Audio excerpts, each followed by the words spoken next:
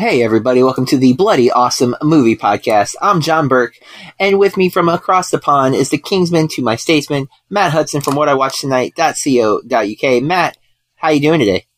I'm doing very well today, Mr. Birkenfield. Always enjoy shooting the movie breeze with yourself, good sir. It's another fine, balmy Tuesday evening over here in the United Kingdom. I've had my dinner. You're about to have yours soon. However, let's not talk about food straight away, because first I want to know how you are. I'm doing very well. Still enjoying my summer break. Making sure the AC is functional because it gets hot here in the mythical Florida. AC over here. Yes, yeah, that always shocks me, but I understand why it's not readily available there. But in Florida, it's a must-have. Yes.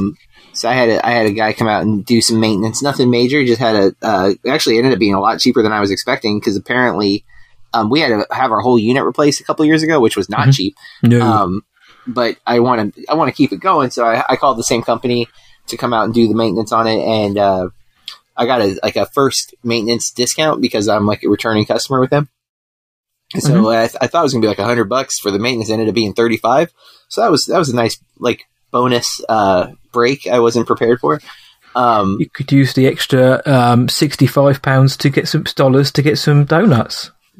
Oh, that's a lot of donuts. But yeah, and the dude was really, really nice, very professional. Always grateful to get to work when someone comes to do work on the house, and they're nice and there to work right. Like he wasn't slacking off. He wasn't trying to waste his time or anything. It was a very good experience. And I felt like it's one of those moments where you feel like adulting because you remembered to take care of something that isn't like the air is just on. You're not thinking about, I should maintenance this and spend my money on something that isn't broken yet, but I don't want it to break. Sometimes adulting to me feels like putting my plate in the dishwasher. I'm like, I did it, I made it. Yeah. And then sometimes you have your car ammo, have your car checked over, have your AC sorted, have the boiler looked at or whatever. And it does kind of, or bleed the radiators in my case. It does make you feel like an adult, and there's probably people out there listening now thinking, "Oh boy, what do these guys know?" But we're real adults. Did you tell them about the podcast? Yeah, we haven't. This is the Bloody Awesome Movie Podcast, and if you've been listening before, we come every week and we review the most popular movie that was released or available for us to watch. Usually, every once in a while, we deviate from that format, but normally that's what we're doing, and that's what we're doing this week. So far. One of the biggest releases since the pandemic dropped, Black Widow, not only in theaters, but also for the Disney Plus Premium, which is an additional cost to watch it. You have to pay, I think, $30 to quote-unquote own it on Disney Plus. But you also have to be an active member on Disney Plus, which is a subscription fee. But you can also, if it's safe for you to venture out to the theaters, there's a good chance Black Widow is playing near you. We will look up the box office here in a minute because I do know that it's set the pandemic record, which everyone was expecting Fast and Furious to do, and it did. But Black Widow has topped it, which I think a lot of people were questioning if the MCU had any juice left after all of the other movies have come and gone. So it's currently sitting at currently worldwide is $159.2 million. Whew. And domestic, from my perspective, the U.S. is $80 million, which is a big opening. I don't know where that sits, but it's definitely a bigger opening, I think, than the Fast biggest. It is. All the reports this weekend have been saying, or from yesterday when we recorded, have said it's the biggest opening weekend since The Rise of Skywalker, which was the last big release before the pandemic. So, Let's just if the last year didn't happen, then it go Rise of Skywalker, then Black Widow in terms of big releases. And I think before we get to our review of Black Widow, which first we should note that we are spoiler free here. If you want to hear our spoiler thoughts, we do a bonus episode on Mondays where we talk complete spoilers. So this is safe. If you haven't seen the movie, you have nothing to worry about. But I think before we get into Black Widow, we should talk MCU. I think of the two of us, I am the active MCU fanboy. I like almost all of the movies. I am a comic book nerd, old school. I can't claim that easily anymore. I don't read the books much anymore. But there was a good stint where I was reading comics a lot. But I was always more DC than Marvel. But when it comes to films, definitely Marvel over DC, with the exception of the Nolanverse. And I have loved the MCU. I've thought that what they've done is just mind-boggling, impressive. Matt and I have talked about the WandaVision and Captain America and Falcon and Winter Soldier. Spoiler, I guess. He went half wrong, yeah. And then I've watched Loki, but last I checked, you have not still, right? I still haven't seen it because I'm thinking now I was just going to leave it and just binge it all in one go. So hopefully next week I'll be able to give full thoughts on it. There you go. But so I am very caught up on the MCU. Big fan. And I like Scarlett Johansson a lot. I like the way they've portrayed Natasha in the MCU for the most part. My one concern going into this movie was that it was too late. Like, this movie should have been made a while ago. And there's really no good excuse that can be given that they didn't make this movie before. And of course, if you've seen Endgame, which I won't spoil right now, but heads up that it's inherently, there will be some spoilers for Endgame, but It feels like the world saw Endgame based on its box office. So I think we're safe there, yeah. But this definitely should have come out before Endgame. I do think what happens in Endgame takes away some of the agency of this film, because we kind of know where it's going. Like where Natasha is going, I guess I should say. Mm-hmm. But at the same time, there's always room for backstory, and I have enjoyed a lot of the MCU smaller story films, where it isn't the world is ending. It is, like Ant-Man and the Wasp, for example, where it's very much ingrained to that little group. I've enjoyed those, I think, far more than a lot of the other ones. And Spider-Man Homecoming, which is one of my favorites because of the simple nature of it, that it was so small scale. And so I was excited for this in that way. But let's go through the stats and we'll get into our review. What do you think? I think that's a very, very good idea. Except before we do that, I totally am such a jerk. Matt, what are your thoughts on the MCU? Well, usually I jump in and mention it, but I was intrigued by what you were saying. I like the MCU. I think you're right. You are the bigger fan. Whereas I like the films. And then, I think I said before, I like to go and watch them. I generally have a good time watching them in the theatre. And then when I leave the theatre, I'm kind of, that's my fandom done. I kind of leave it at the door. But I enjoy them, some more so than others. And regarding the timing of this, I think you're right. The film always felt like it came out a half a decade or a decade too late. However, having seen it, there are things which I kind of recognise, actually, it was probably quite good that they waited, and I think Scarlett Johansson has weighed in on some of those comments herself. But also, in terms of Endgame, I think had Black Widow been released prior to Infinity War / Endgame, I certainly wouldn't have gone into a Black Widow solo film expecting her to die or anything, leading up to the two biggest films of all time. Fair. Even now, even in hindsight, you probably could have looked back and thought, yeah, we knew they were going to be smash hits. So I think some of the stakes would have been gone, but like you say, knowing what happens in that film, it does just mute certain moments in this film. But in terms of the MCU, I'm always here to watch an MCU film, but there are others out there who stan it like I would do a Star Wars, for example. So we have a director, Kate Shortland, written by Eric Pearson, and obviously all the MCU credits that are attached to the writing of any script, right? There's always more than one, really. The movie stars, obviously, Scarlett Johansson in the titular role of the Black Widow and Natasha Romanoff. We get Florence Pugh, David Harbour, Rachel Weisz, and Ray Winstone as well, and some other references, but that's the gist of the characters.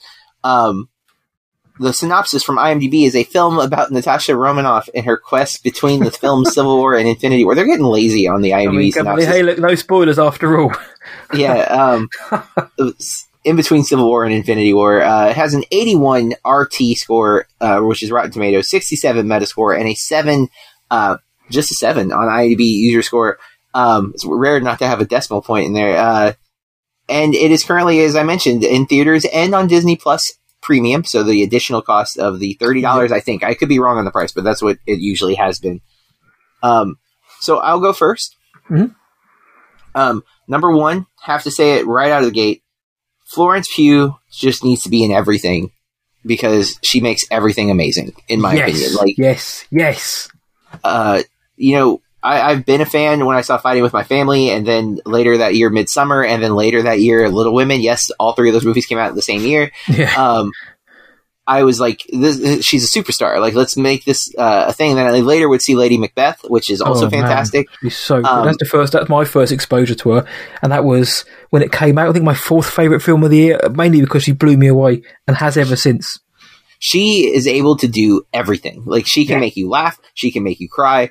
She just brings so much charm and character to every performance, including this one. And that is super important because I think the movie stems on the relationship between her and Black Widow. Mm-hmm. And a lesser actress maybe wouldn't have been able to sell it. And she totally sells it. You see the history. It feels like there is hostility there. It's brilliant. And I had such a good time, so much because of her character. Not to take away from Scarlett Johansson. I think Scarlett Johansson has been great in the MCU. I think maybe the only weak performance was her introduction in Iron Man 2, but I don't blame her on that. I blame the script of Iron Man 2, as that movie collectively, not good. It's easily on the lowest end of the MCU movies. But I think she's really good here. She, again, brings a lot of emotion, but she's got charm and a little bit of wit. She's got to play it. She's in a dark time for Black Widow because she's on the run. She's not sure what to do. So, like, she's got a somberness to the character that I think is essential. But you see it lighten up a little bit throughout the course of the film, and I enjoyed that very, very much. David Harbour was an actor that I really liked in Stranger Things. Yep. And then I saw Hellboy. And I was really concerned that maybe he's going to be one of those people who, when he was cast as the sheriff in Stranger Things, whose name is not coming to me for some reason, it was perfect, but maybe he's going to get a lot of work because of that one role and shouldn't. I think you can kind of look at Bryan Cranston, who's kind of had the similar criticism. Like, he was so good as Walter White that he's been thrown into so many roles where he just doesn't fit. And I think that was a concern with Harbour. Mm-hmm. I think he works here. I think he's very funny in this. There is a similarity to Hopper. I finally remember the name from Stranger Things, with that kind of fatherly misfit role. He's trying to be a father, but he's really not a father. Like, he's not equipped to be a father, but he's trying. And then I have been a huge Rachel Weisz fan for a while. Yeah. And man, she's so good. Like, and again, the caliber of female actors in this movie is ridiculous. Like, Johansson, Pugh, and Weisz are all across the board, man. Yeah, just insane. I really liked all of them. Ray Winstone, I like in this film as well. I didn't recognize him, and I'm like, oh wait, okay. But the movie itself, I think there are some cool set pieces. I think the storytelling is strong. I found I was very engaged throughout the film. And I wanted to know more. I thought they did a good job of explaining things without feeling too exposition dump heavy. There was a few moments where we had to learn some stuff, but for the most part, they just kind of like, Red Room. They didn't say the Red Room is, like, they didn't stop and just, like, we just had to piece things together. And I thought it worked very well. I didn't think anything was, like, unclear or too challenging to put together. So I had a good time with this movie. I actually liked it quite a bit.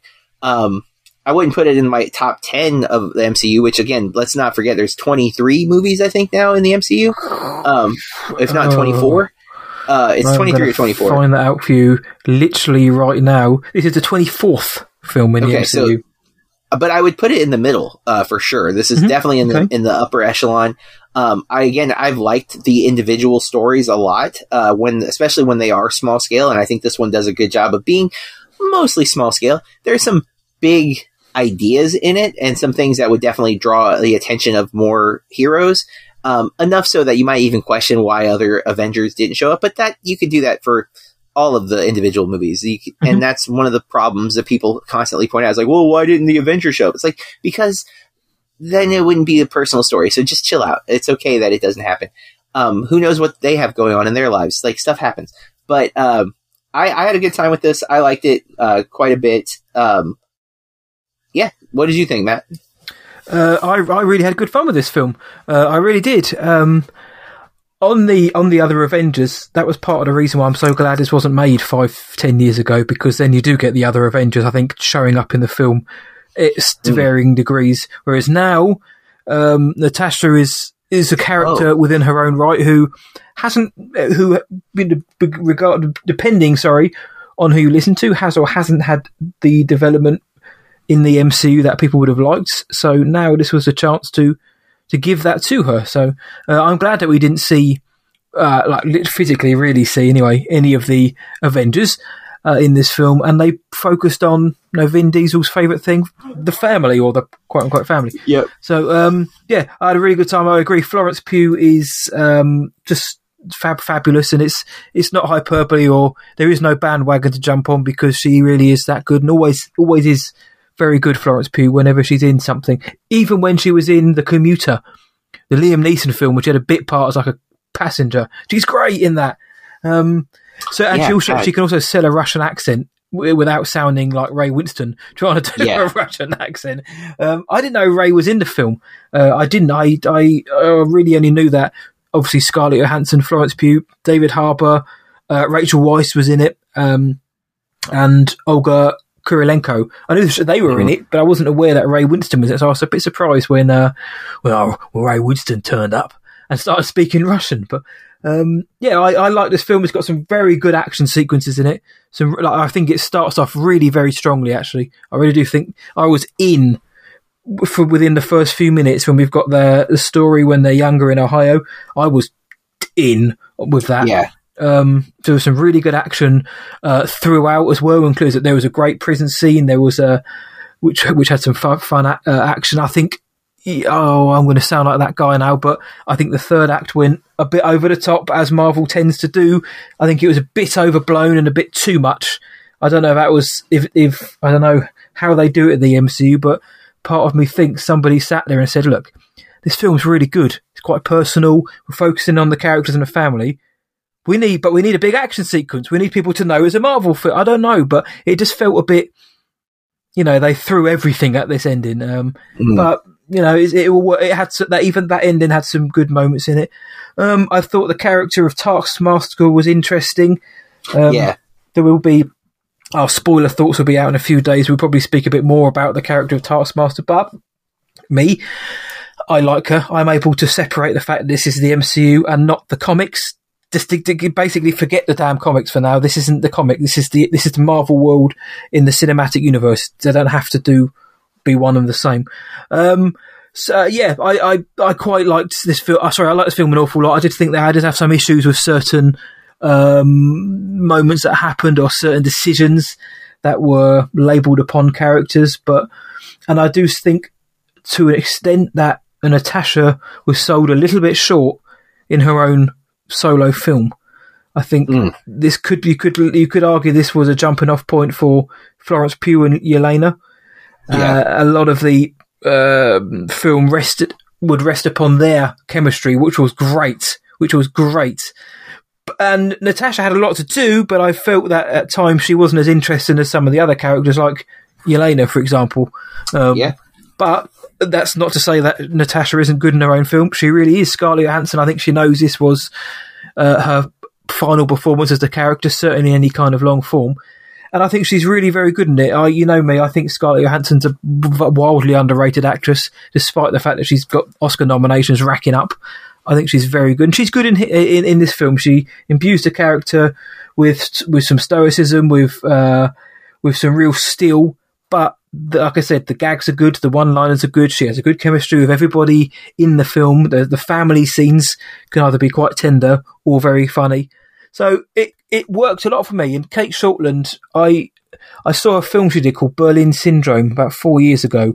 It's a German, it's an Australian film, but it's set in Berlin, Germany. It's Teresa Palmer, Max Rehmelt, and it's really good. It's really quite suffocating in its atmosphere. It's about a German chap who courts an Australian backpacker, takes her back to his place, and then the next thing is she knows is she is held captive in his apartment, and he isn't a nice guy. But it's not like a necessarily like a torture porn type film. It's more uneasy to watch. But Kate Shortland directed that. I think she did a good job directing this. Came out of the blue. Sorry, having her direct this, because this was her first film since 2017. But I think she did a good job, and can't really complain. I mean, I've seen some people complaining about certain things, but for the most part, though, I enjoyed this far more than I thought I was going to. Yeah, I think I had a positive. I was expecting to like it because there's been only a few that I haven't liked, and most of those were in the early days of the MCU, and so I expected to at least enjoy it. I actually liked it more though than I went in, again heavily because of Florence Pugh. I really thought her character was interesting, and she just brings so much, and she's so funny. Like, there's so many little jokes that she gets in there that just really landed for me. I won't say any of them at the moment, just they might be spoiler adjacent. But I just really thought she was terrific. And, there's, again, the emotion there, which is something that you don't always get with superhero movies. I think with the MCU, they've been pretty good at often bringing some emotion to the characters and pathos. I don't know that happens in some of the other comic book movies, not just DC. I mean, just in general. There's a lot of comic book adaptations happening now. But yeah, I also really, really happy with this movie. And I didn't talk about Taskmaster. I think that will be better for spoiler, but I was only vaguely familiar with that character. I've seen him once or twice in like a cartoon thing. And it's such an interesting villain because he's adaptable and he's able to like take on, or she is able to take on different skill sets and like mimic the hero. So it's always a cool villain to fight because it is like fighting your mirror image almost, Yeah. There was a lot to like about that character, but yeah, I think the spoiler episode will be the best place for it. But no, yeah. I went into this expecting to think it was okay because of all the discourse about it's too late. We know what happens to the character, this, that, and the other. But no, I really think they got the balance right for the most part between MCU-iness, an actual kind of like character study, some drama, family stuff, comedy. I think it's a really, really good film. Again, would it hit my top 5 or 10? I don't know, because again, I have different wants and needs than most MCU fans. It wouldn't hit my top 5, but I'd put it as upper middle at least. Yeah, and that's the same for me. It's not in my top 10 even, but it's up. I actually have it ranked on Letterboxd because I've had that list going for a while now. But I have it currently listed at number 17. What's just ahead of it? Just ahead of it is Doctor Strange, Civil War, Guardians Volume 2, Iron Man 3. That's like 13, 14, 15, 16. I'm taking Guardians 2 and Iron Man 3, throw them in the bin, put Black Widow ahead of those. Dude, you need to rewatch Iron Man 3. I think that movie got slept on, and it's great. It is the epitome of a good Shane Black movie. Certainly better than the second one. So much better than the second one. My bottom movies, just, I guess real fast. So underneath Black Widow, I have the first Avenger, Captain America. Okay. Captain Marvel, Avengers: Age of Ultron. Then this will get somewhat controversial. This needs to be updated. I don't agree with this anymore. But I have Iron Man 2, Thor, Incredible Hulk, Thor: The Dark World. Thor should be ahead of Iron Man 2. I like Thor more than I initially did. I would go with that, yeah. Your bottom there is very reminiscent of most other people's bottoms. I think with the films that are down there, I think it's fairly obvious what's going to be down there. They are down. I have done a ranking before, and as you can imagine, yes, Thor: The Dark World and Incredible Hulk were fighting to be the worst alongside Iron Man 2. I'd have Captain Marvel a little bit higher. I'm not going to be sucked into which film's better, this or Captain Marvel. But I thought that film was okay as well. I do want to point out that I like all of the movies except for probably the Hulk and Thor: The Dark World. And Iron Man 2, I don't love Iron Man 2. I've actually only seen Iron Man 2 once, though. So to be fair, if I tried to rewatch it, maybe I wouldn't hate it as much. I don't think so. I was really not into that one. I like almost all of these. And keep in mind, too, that ahead of Black Widow are some really well. I mean, and these are by my enjoyment of overall things. Like, there's stuff in here. There are some of these movies that I think are equal, but I've ranked them. You know what I'm saying? Like, so like you could interchange a few of them or whatever. But I'm a big fan of these movies. I keep Iron Man 1 as my number one just because I was so stunned by how good that movie was when I saw it. Like, I had no expectations going in, and I was like blown away. I loved Robert Downey Jr. in the role, so I just kind of keep it honorary number one because everything that follows it owes that movie so much, and so I still love it too. Like, not to take away from it, but I don't like Ant-Man is just I love Paul Rudd so much, and it just hits my humor sensibility so hard that it's like become my number two. I don't necessarily think it's the second best movie, but it's my favorite. You know what I'm saying? So like, it's one I go to. Yeah. It's hard, man. It's tough. Like you say, you've got 24 films, and at least 20 you want to say are at the worst they're good. At best, they're damn good. So it is tough. It is kind of, next. Hey, look again next month. See if one or two maybe switch positions. It's hard. I'll put mine up on Letterboxd as well. I actually think I have it as a private list, so I may unleash that upon the world once I've updated it with the last few films that have come out. But it is tough, even for somebody like myself who doesn't. I don't stand the universe. However, I recognise good films, obviously. Yes. And for the most part, they're all good films. So how do you rank them, man? But I'd put Black Widow upper mid because whether that's recency bias, but I did have a very good time with it, unexpectedly. Exactly. And that is our review of Black Widow. With that, we will go to our next segment, Chopped Headlines. These are movie or pop culture headlines that caught our attention. Matt, why don't you start us off? What grabbed you this week? I don't sigh because I have to start off. I love this podcast and I love this section. However, the one that caught my eye was Space Jam 2's coming out soon. You may have heard of Space Jam, but Zendaya, who is the voice of Lola Bunny in the sequel, Zendaya, she's responded to Space Jam 2 Lola Bunny redesign controversy. Yes. For those who remember Lola Bunny in Space Jam, she was a bunny who was female. And as it turns out, some people found that extremely attractive. In Space Jam 2, they've redesigned the character to a certain extent. Maybe it's because there's a different animation style as well. But some people aren't happy that they have, they've changed certain aspects and measurements, shall we say, of Lola Bunny, and they're actually generally quite upset online. They're really not very happy that this bunny has been desexualized, and they want to see a sexy bunny. But Zendaya, she came out and said, I didn't know that was going to happen in terms of the fact that Lola's left her mark. She says, I definitely know we love her, but I didn't know it was going to be much of a focus as it was. But I understand she's a lovable character. She's very important, so I get it. So Zendaya is very much sitting on the fence. There, obviously, the director, Malcolm D. Lee, isn't. He's basically saying, I had no idea that people would be that up in arms about a bunny not having breasts. So it's a strange world we live in, JB. Are you pretty down in the dumps that a cartoon bunny isn't sexy? Well, the first thing, no. But I feel like I need to say that, right?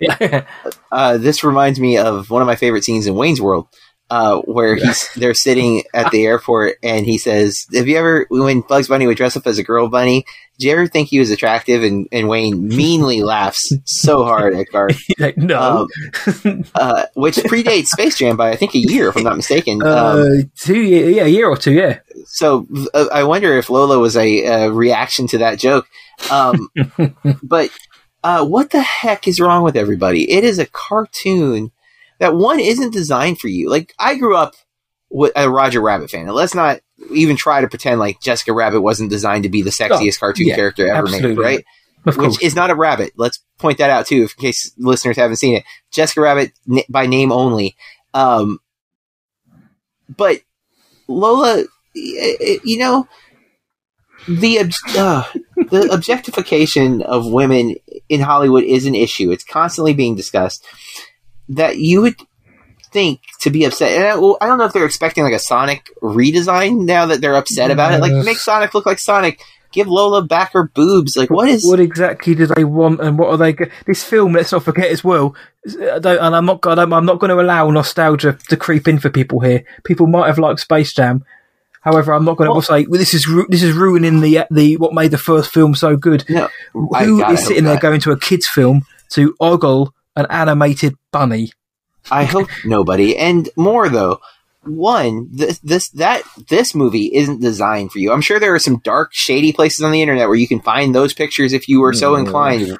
But this movie's for kids first, so desexualizing actually makes some sense. And two, like the idea that reducing breast size reduces sexuality is also inherently flawed in logic, right? Like, it's a very good point, and you have to kind of wonder what is going on with people that this is actually a talking point.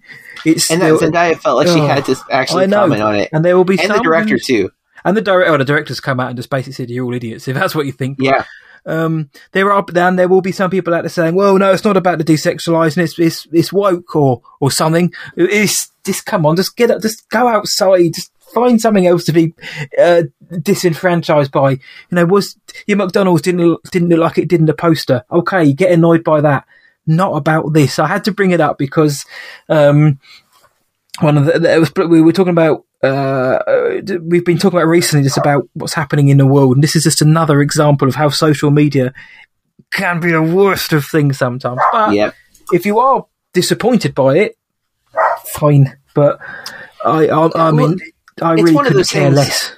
If you're with your friends, like your good friends who you've known for years, and you feel comfortable complaining about the boob size of an animated bunny, that's a place where that could happen. Tell your best friend for 20 years that you're upset about it. It doesn't need to go onto the internet. And more, it seems the fact that Zendaya had to comment that maybe they were tagging her or at least tagging the movie in those posts. So they want people to see how you mean by upset as well. If you're upset, if you say it for a bit of, if you want to joke about it, gay, fine, whatever. People joke.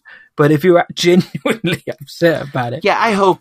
Well, I mean, I'm assuming the people who are tweeting about it are genuinely upset. I'm sure some were jokes for sure, because it's noticeable that there's a change if you watch one or the other.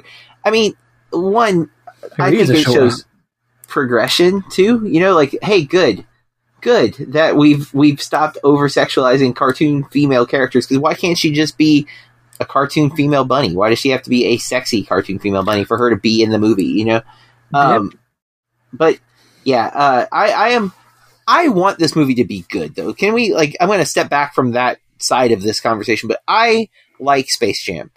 I don't think it's perfect. It does have Bill Murray in it, which makes me immediately give some forgiveness. I like Michael Jordan a lot. I do like the Looney Tunes. I grew up watching reruns of the Looney Tunes cartoons, so I've always been a fan. And I find Space Jam to be pretty good. Mm-hmm. The one, I think, mostly glaring weakness is Michael Jordan's not an actor. He has a few moments where it's very good, but he has a few moments where it's very much Michael Jordan trying to act, right? Yeah, yes. LeBron has actually shown that he can act, at least a little bit, right? With Trainwreck. Mm-hmm. And so I was really hopeful. The commercials have not made me feel like it's going to be very good, unfortunately. Mm-hmm. Like some of the jokes that you have LeBron doing feel very forced. The Matrix joke. When he's like, "What in the Matrix hell is this?" I'm like, that sounds real forced. It's 2021. I love the Matrix. LeBron would have probably seen the Matrix, but to make an immediate reference to the Matrix with technology at this point, it's come on, really? That's your default joke at this point? I don't know. I'm worried it's not going to live up to our hopes. I do want this to be good, and I'm hopeful that it'll be entertaining. Yes, as long as we get to see Bugs Bunny in a thong, then I'll be happy. That's what's going to make the film for me, man. So there we go. Cartoon bunnies was my pick of the week. What did you go for, sir? So I went in a similar outrage type thing, the internet being upset, not so much about this particular image, but just that this movie exists. The Disney live-action remake has revealed their first photo of the set, and it is of I believe Halle Bailey. I keep wanting to say Barry out of instinct. I see Halle and I see a B and an A. I'm like, it's Halle Berry. And I was like, wait, she's not Little Mermaid. She's going to be playing Ariel. Obviously, that got a lot of controversy when that was announced because she's black, and people think fictional mermaids can't be black. I don't understand that either. And anyone who's like, well, the original is, a white redhead. It's like, yeah, that's not in the character. That's just in that character. Like, it's not written into who she is as a person that she can't be any other race. And again, fictional mermaid can be any color. Like, let's be, it's so, anyways, the image is super, honestly, if you had showed me this picture, I would not have known this was from Little Mermaid, because there's nothing about the image that really says this. Like, you can't see her fin. It's just a girl in the ocean. Like, that's, you can't even see if she's wearing like seashells to like look like Ariel would have looked.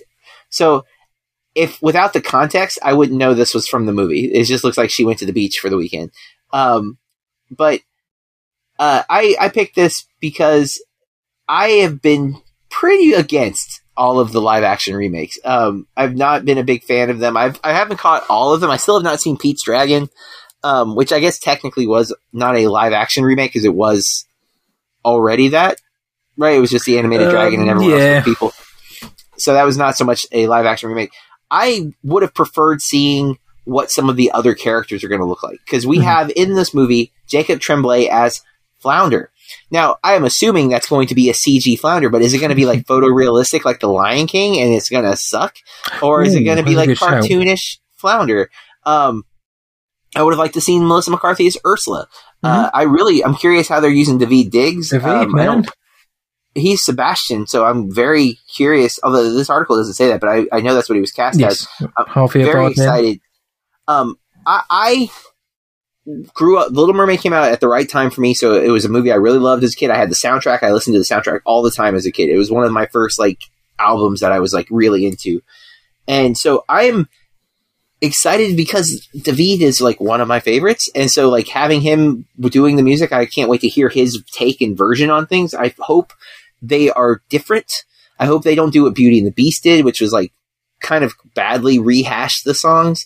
I want Under the Sea, but I don't necessarily want it to sound exactly like Under the Sea. I'd like Daveed to maybe be able to put his flair on it, Yeah. Javier Bardem as King Triton is horrifying, honestly. And I don't know who the prince is either. Actually, Jonah Howard King does not. No, it was originally going to be Harry Styles, wasn't it? But he didn't get the role. That's right. That's right. Or turned it down, or whatever you want to believe. So the live action remakes have been very lackluster for me. So when I saw this headline, I was like, well, I'm curious. Are they giving us any kind of indication of what we should expect? And the answer is no. It just looks like a girl at the beach. So we still are kind of left in the dark. How are they approaching this? I hope they try to have a little more fun than, say, even Beauty and the Beast, because I don't love the character design there. But I like it more than The Lion King, which The Lion King itself lent itself to having the realistic animals, because I think the cartoons, they were more in line with what a lion looks like than not. But they have, more human-like facial features and reactions that you did not get in the live-action remake, which really hurt that movie. I'm hoping they go for a little more cartoonish character design with these, but we'll see. I guess we're left in the dark. What are your thoughts on Little Mermaid and this image, Matt? I think the image looks great. I mean, it's a great image. Like you say, it doesn't strike me as a Little Mermaid simply because it's set. The picture is taken at sunset, so it's obscured somewhat. However, if you look at it, I'm sure you could be like, "Oh, cool! You could be in a Little Mermaid," posing in the sea like that. But hey, look, I'm optimistic for it. Of course, you had Cruella recently, which isn't a remake, but it's a live action Disney film, which we both thought was pretty good, very good. So I've got some goodwill back. In terms of the film, I'm not going to say I'm anticipating it highly, but because the original Little Mermaid I think it's okay. But I haven't really had any strong desire to revisit that one. I like it. Nope, I'm not going to say I don't. But I've never sat and thought, I want to watch a Disney film. I'm going to watch Little Mermaid. My daughter likes Ariel. She loves Ariel. So I'll take her to see this. And in terms of Halle Bailey, yeah, I think she looks great. I think she's going to be great in the role. As you say, she's a fictional mermaid from the planet, from the kingdom of Atlantica, which is a mythical, which means not real, underwater kingdom. So these people breathe underwater in a kingdom, Atlantica. None of it's real. They get the best person for the job, which is what they've got here. So I'm all for it. I've got no issues with that. And on the image, yeah, it's not really much you can say other than it looks very, very nice. And I'm looking forward to the film to a certain extent. And I hope it's really good. Same as Cruella. I wasn't entirely excited for that. Came out thinking it was great. So I hope I get the same vibes from Little Mermaid. And I think they're going to come more so, like you say, when we start seeing the expanded cast. Like Awkwafina's in this as well. I want to see Awkwafina. And she's Scuttle. How are we going to play with that? Are we going to hear it? What's she going to sound like? What's Flounder and Scuttle going to look like? How's Melissa McCarthy going to play as Ursula? David is a king, so let's see more of David. You know, once we start seeing the entirety of the cast and it feels a bit bigger and the scope starts to expand, I think I'll start to get a bit more excited at the prospect. But in terms of the image, it's a nice image. There you go. All right. Well, that's all of the chuffed headlines. Let's go to our next segment where we look at media consumption. This is movies, TV, video games, music, podcasts, not ours, that we have listened to or watched or interacted with since the last time we recorded. So, Matt, it looks like you haven't been watching much, but what have you seen since the last time we discussed things? I haven't, and I shall allude to why later on. I have had a very quiet week this week. I've watched the finale of Euro 2020, especially with England getting to the final. We sadly didn't win. We lost on penalties, which is the cruelest way to lose to Italy. So congratulations to the Italians for a good game and a good win. But I watched the both semi-finals and the final leading up. So sad it is over, only because there's something comforting about coming home and knowing you got an event to watch. It's pretty cool. Other than that, though, the only thing I've watched, and I really had to rack my brains, I'm thinking, I'm sure I watched more than this. I swear I did. And even now I'm thinking, I'm sure I watched another film, but I didn't. I was going to, but I didn't. The only film I've watched is Fear Street 1978, which came out on Netflix, part 2 of the Fear Street trilogy. I have listened to the Nightmare on Film Street podcast where they discuss Jurassic Park and Jaws as a kind of like a Spielberg horror blockbuster double, which was a good conversation. So it's been a horror inflected month, but I know you've seen Fear Street 78. So for me, I thought the first one was good, 1994. The soundtrack was hitting you over the head, but come on, they're good songs. And it felt very much like an homage to the slashers of the mid-90s and beyond. Fear Street 1978 obviously takes place in 1978. And it imbues the spirit of the slasher films from that time. It carries on the 94 idea of using a soundtrack which is very, very iconic to that time. And it goes bigger than the first film. Okay, we don't do spoilers, but 78 goes bigger than 1994. A lot of that is down, I think, to the time it's set, obviously the 70s and what they're known for. So if you thought you were missing out on certain aspects in 94 and you wanted a bit more horror or a bit more slashing, then holy moly, Fear Street 78 will give it to you. And it set up the finale, Fear Street 1666, quite nicely. But I enjoyed 78. I was invested throughout. The only thing that threw me off, and this is nothing to do with the story, but and this is minor. It's set in 1978. The only thing I would have liked to have seen is to reproduce the look of the time in terms of how it's shot. Even just like get some film grain on there or something. I believed we were in the 70s, but I just wish I could have felt like I was watching a film from the 70s. And I don't think that's what they're going for, because you can't make a film feel like it's from 1666. So The Witch tried hard, but that's the only thing that was lacking for me. I felt like it was a film made now, setting itself back in the 70s. Other than that, I had a good time with it. Again, not perfect by any means, but it's for a Friday night, sitting down for Friday night horror film. I had a good time with it. So I know you saw it, JB. I really, really liked it. Yeah. I'm loving this trilogy so far. I hope the third one is as good. I thought I'm so impressed with the performances of both the movies, especially part one. The four teenage actors have not really done anything for the most part. I think Josh or Joe, the brother, has been in some stuff, but for the most part, the other three were like brand new and they're fantastic. Mm-hmm. Here, the main girl is from Stranger Things. Yes. She plays Max on Stranger Things, and I liked her as Max. She's terrific in this. I thought she was really, really good. That's the sister, Sadie Sims. Sink. Sorry. Yep. Terrific, and her sister and the sister's friend are both really, really good as well. I had a blast with this movie. It definitely has, if you've seen Sleepaway Camp or Friday the 13th, especially the original Friday the 13th, definitely feels in that kind of era, like you said, that 70s, 80s slasher. But because it's at camp, it has that feeling to it. Yeah. And I agree, they went much bigger, but logically, it makes sense how they went bigger. Because that's the thing, if you think of Scream, there's not that many kills in Scream. No, there's not. It's more of like the fear of one coming, because it is like it's a whodunit on top of that, right? And that first film really can be scary at times as well. Yes, and I think part one channels that as well. Like it's not a lot of kills, but there is that kind of who are we suspicious of kind of thing. Yeah.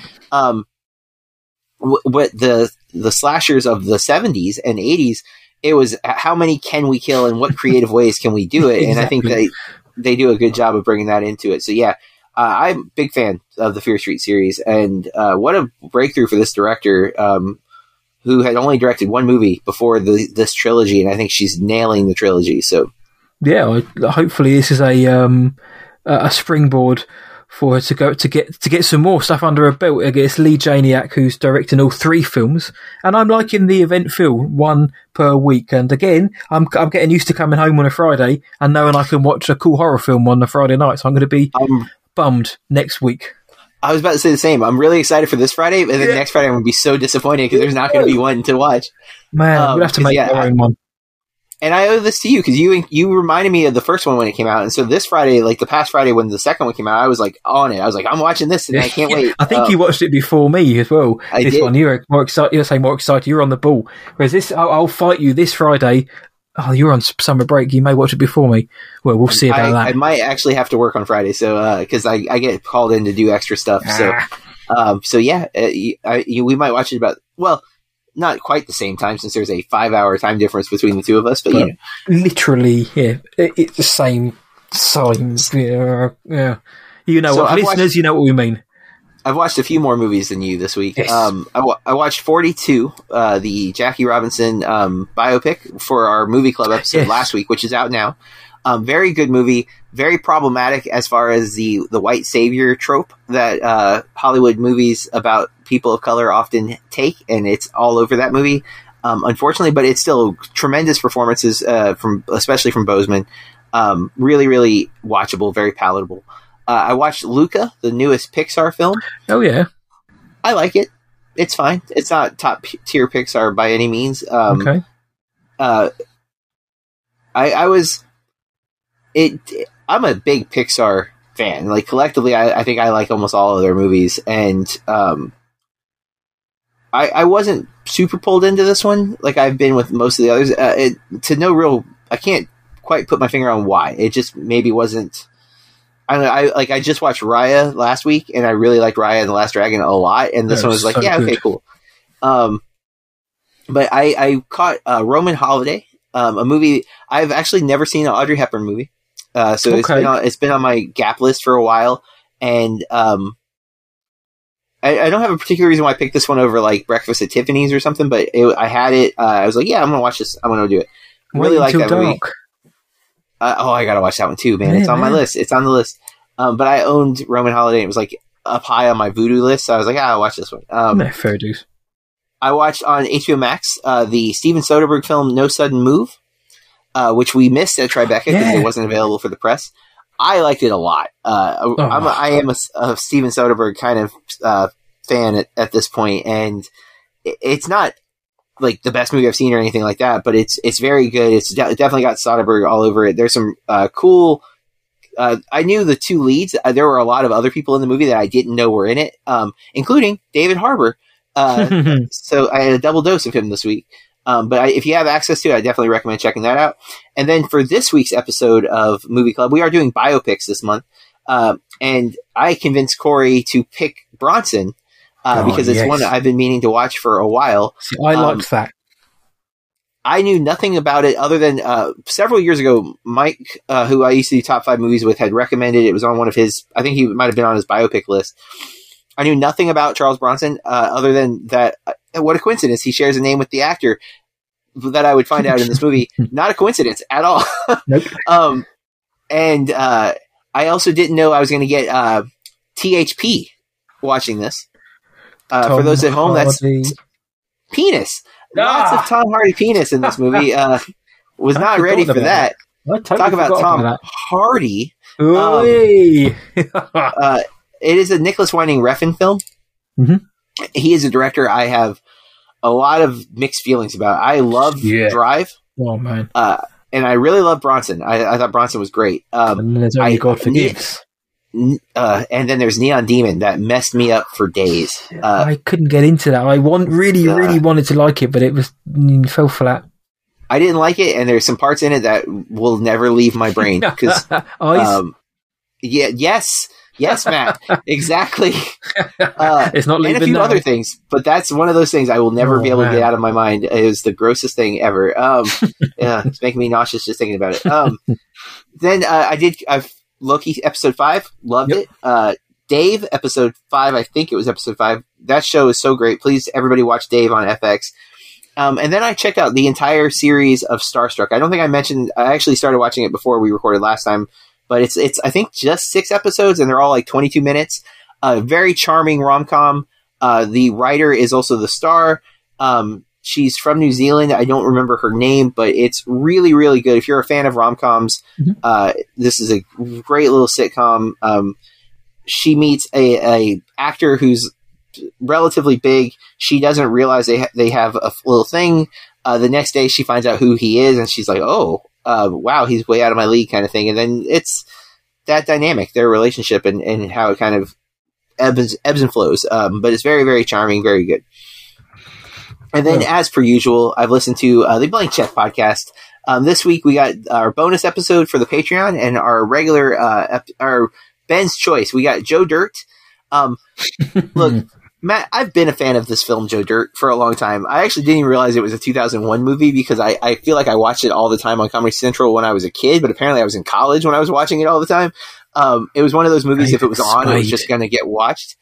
I still think the movie's really funny, and I was vindicated because the Blank Check guys were like, this movie's better than...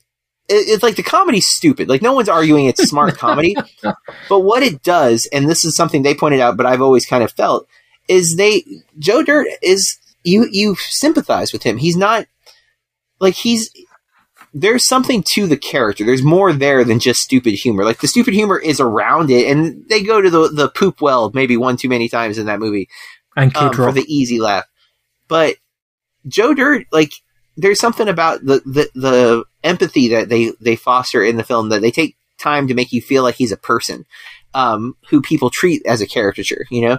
Okay. And I was excited to hear that. Maybe it is a better movie than I've kind of written in my head. Because obviously it's hard to argue for Joe Dirt. Not saying it's a masterpiece or anything like that. But that, you know, comedies used to have characters that actually had something to, like, there was pathos. It wasn't just, you know, a figure to laugh at. It was actually a person who had funny things happen around them or to them, but at the end of the day, they were still a person that you cared about. There was character. I think you can make that argument for, like, Happy Gilmore or Billy Madison. You know, they took the time to build empathy to those characters, something to root for. And a lot of modern comedies, it's just joke after joke after joke, but there's no real substance to latch onto, and something maybe we need to look back at. What about Encino Man? I think there's some character there. Maybe not with the weasel so much, but I think with Sean Astin's character, you know, he's the underdog, right? Like he has no confidence in himself, and I think it's there. I throw that in because JB is a fan. He stands in See No Man and Hudson Hawk. Speaking of, Brandon Fraser is in No Sudden Move, so good accidental crossover. That's a hell of a link. That, and of course, he literally is Link in Encino Man. So yes, yes, we're full of them today. I've got a link which isn't at all relevant, but I also watched Clear and Present Danger. That was the thing I watched. The Jack Ryan film with obviously Harrison Ford as Jack Ryan, Willem Dafoe, the Philip Noyce film from the early 90s, mid 90s, of which I think is pretty damn good. So Clear and Present Danger, I don't know why I put it on Netflix, but it somehow popped up and I put it on and spent 2 hours, 20 odd minutes watching it, and I enjoyed it. Harrison Ford is also in 42 Connection. Oh man, we're all over them today. So that's what we've been consuming since the last time we recorded. Now, to do this podcast week after week, it takes a lot out of us. It takes a lot of time, effort.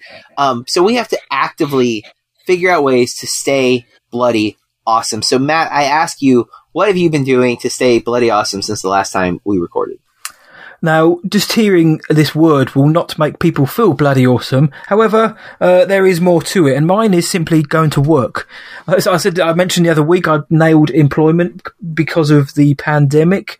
I've been unable to secure employment, not through lack of trying or lack of obvious quality and talent. Obviously, it's just recruitment drives have been gone. So, had a few lifestyle changes, and with that, has managed to get a new job, which I'm so far so good. I'm still there, which is something. So, but it's made me feel bloody awesome because I have a routine again. I get to get up in the morning, which again don't enjoy that part.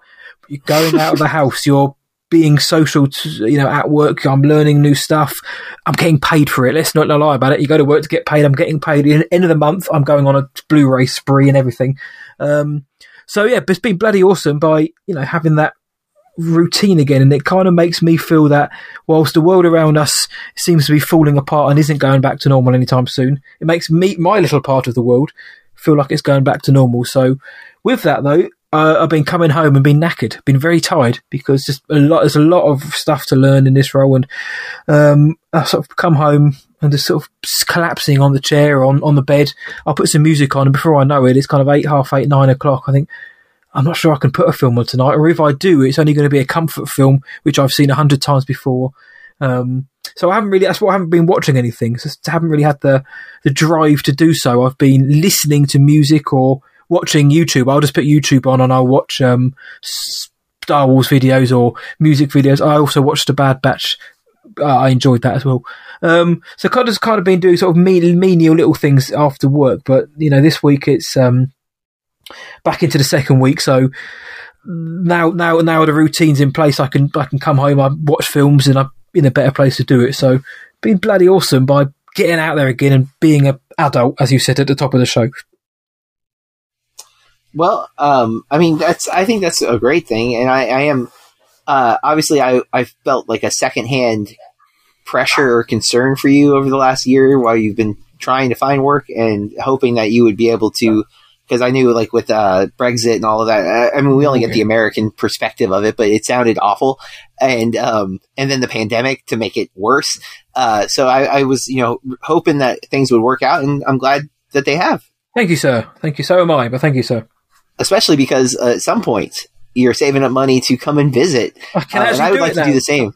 Well, yes. I genuinely will as well. I know I say it, and people say, "Oh, I'll add it to the list and all that," but I do because I wanted to come stateside anyway, and there are things in Florida of which I would like to check out for the first time since I was like 5. Only been once. Plus, the Statesman's there, so why wouldn't I want to go? Yeah, and I would like to go to England one day for many reasons, including meeting Charles Bronson. No, so Tom Hardy, yes. My wife has a new position at her job, and she's off weekends now. So this is the first time in our time together that she's consistently off weekends because she's always worked retail, and retail weekends are busy, right? So her position in her current retail job allows her to work Monday through Friday, though. So and she's had this promotion for a couple weeks, but it was until this weekend that she was actually home on a Saturday. And so my wife was like, let's go thrift shopping. And I was like, oh, okay, great. But I say that I don't mind going thrift shopping, especially because so many thrift shops now have movies because people are getting rid of their physical collections. I am only reaping the benefits.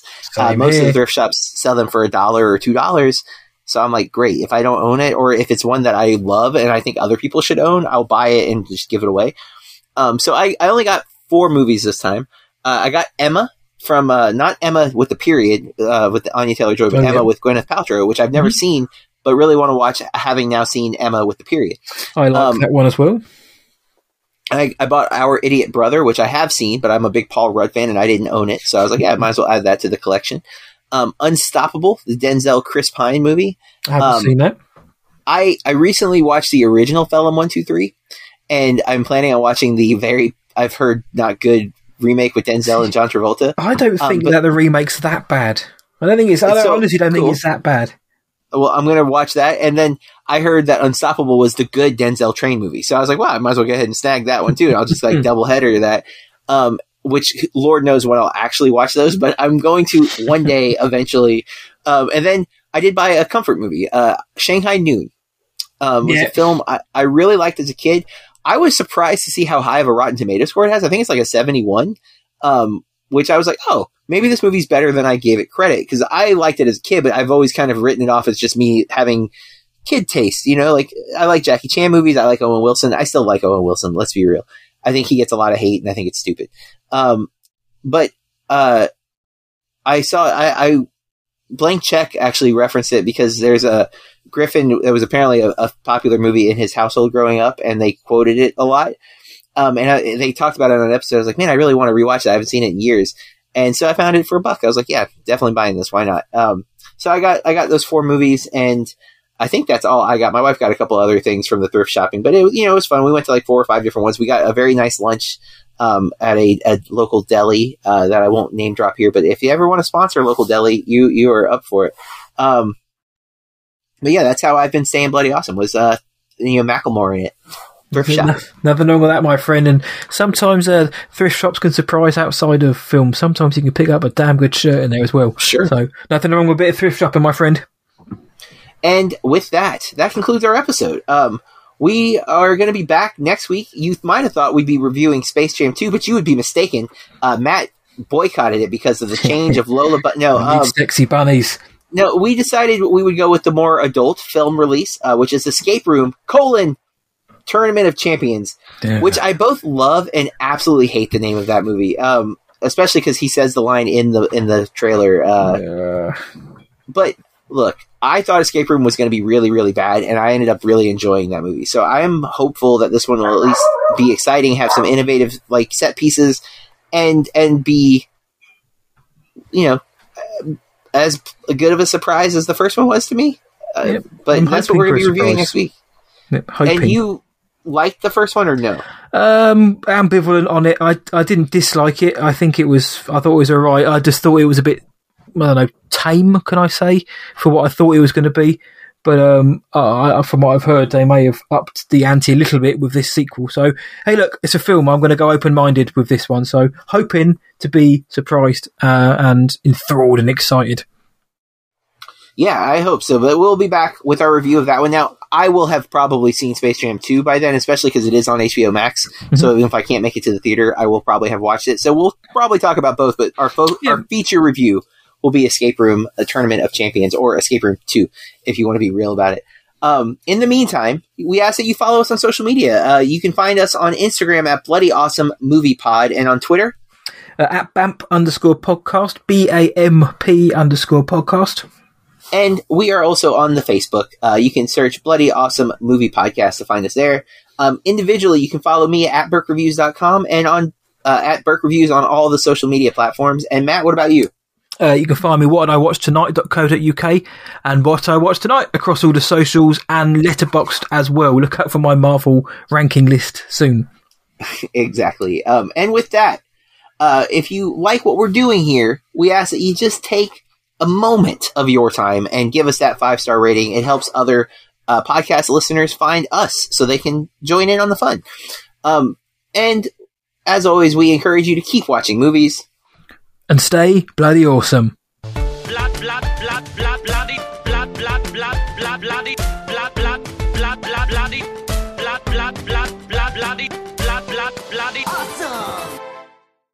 Blood, blood, blood, blood.